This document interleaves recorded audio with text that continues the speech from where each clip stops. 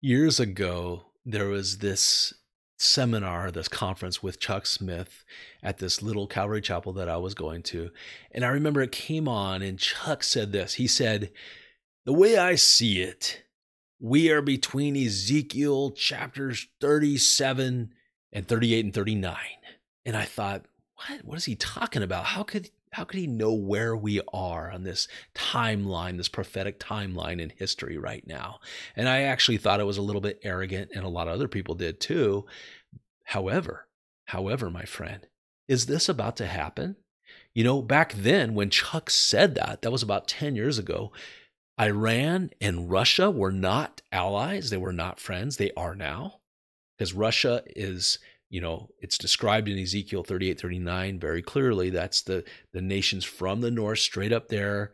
And Iran was always historically Persia, and that's described in Ezekiel 38, 39. So there's Iran, there's Russia. They're allies now. They're actually north. They have military bases in Syria, just north of Israel. And now Israel's going to be giving some natural gas to Europe, and Russia's been using that. Putin's been using that as a card, holding it against the Europeans like, hey, I got control of this pipeline that you guys naively signed this agreement for me to supply all this. Well, I'm going to cut it off on you guys. So now they're turning to Israel to get this natural gas, right? So their people could be warm this winter. Well, this is amazing because that now Israel's opened up their natural gas lines to Europe. That's angering Putin, right? This king of Russia, basically. And Iran is helping Russia fight the Ukrainian war now. They're giving them missiles, they're giving them drones, all these things. So they're in this alliance now. And that's right out of the book of Ezekiel. Whether it happens now or not, I don't know. But it's very, very interesting that this is all lining up and becoming more and more lining up as the days go by. And in this Ezekiel chapters 38, 39, it says this, the Lord says, in the latter days. Very interesting. Why did God say that? Because it's going to happen in the latter days. Some people are like, no, that's not what it's speaking about. Well, did this ever happen in history? Were these ever alliances? Did they ever come down against Israel? These nations described in 38, 39 of Ezekiel? No, it has not happened, my friend, but it's going to happen. And things are lining up right now. So I think Chuck Smith was right about that. And he was a big time supporter of Israel, just like Billy Graham. And Chuck Smith led what was called the Jesus Revolution or the Jesus Movement, one of the greatest revivals in American history. In fact, it spread throughout the world. God used that man powerfully. All right, my friend. So we're going to get into it right now.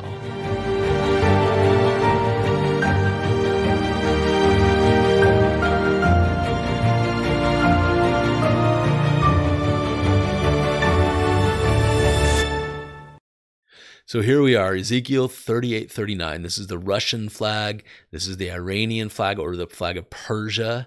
And they are just north of Israel. This is an outline of Israel right now. And they're right up here in the Syrian area, and they're getting ready to come down from the north, just like Ezekiel 38, 39 says. Wow, isn't that amazing, you guys? How could this happen in our lifetime? We may see this actually happen. And you want to know the end result of this?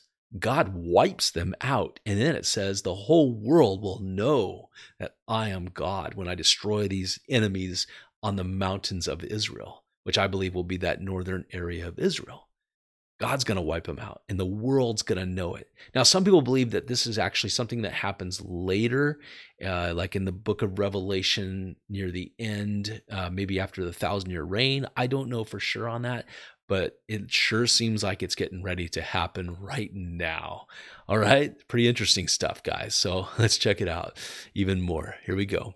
Hey, if you haven't subscribed, hey, click that little button down below. You can hit that icon right over here, and you can subscribe and hit the little bell too, and you won't miss anything from this channel. All right. Ezekiel chapter 38, verse 8, starting in verse 8, says, after many days you will be summoned. So he's speaking to the enemy, he's speaking to Russia, to Persia right here.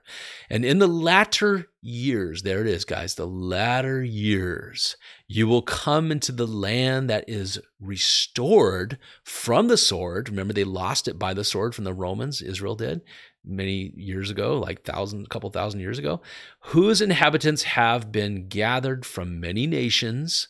Whoa.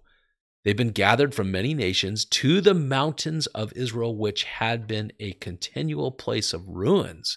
That's what Israel was. It was a place of ruins until 1948, when they occupied it, became a nation again, and just thrived and grew. But its people were brought out from the nations, and they are living securely, all of them. That would describe today, right? They're living securely right now. Well, in Daniel chapter 10, right? In Daniel chapter 10, verse 14, it says, "Now I have come to explain to you what will happen to your people." This is the angel talking to Daniel about your people. Who was Daniel's people? The Jewish people, Israel, right? In the latter days. There it is again, because the vision pertains to days still future. And he started talking about this abomination of desolation, which will still happen, I believe, when that third temple comes.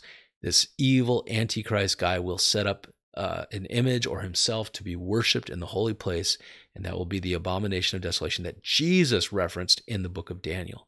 So here he says in the latter days, talking about the end of days. So Deuteronomy, right? We're going to go in this Old Testament. I love this.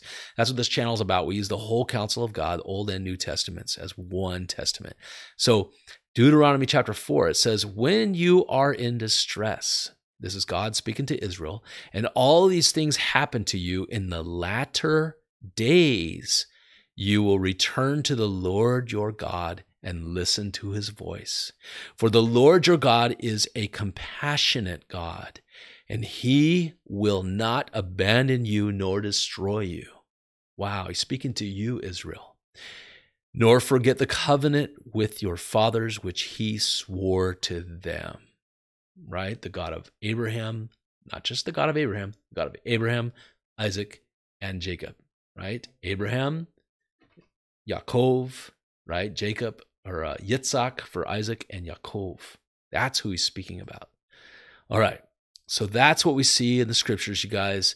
And if we go back here, we know that in Ezekiel 38:39, God summons this evil guy and this group, this alliance of Persia, which is Iran, Russia, maybe possibly Turkey. It's going to have some elements from like Sudan as well, and Libya, which are very Muslim, right? To come against Israel, against the people who are living safely, which is who they are right now. But God is going to wipe them out. If you read those two chapters, he's going to wipe them out. This has never happened in history. This is going to happen. And it says the whole world will know. God said the whole world will know that I am God. Wow. That he's also God of who? Israel. He loves Israel. I love Israel, guys. You should love Israel if you're a believer too, because they are still the apple of his eye. And God bless Chuck Smith. He's in heaven now, and I'm sure he's getting great blessings right now because of his support for the nation of Israel and his teaching on Ezekiel chapter 38-39. All right, you guys, hey, stay tuned. We're going to have more episodes on stuff like this. I love you, my friend, and God loves you. More importantly, God loves you. All right?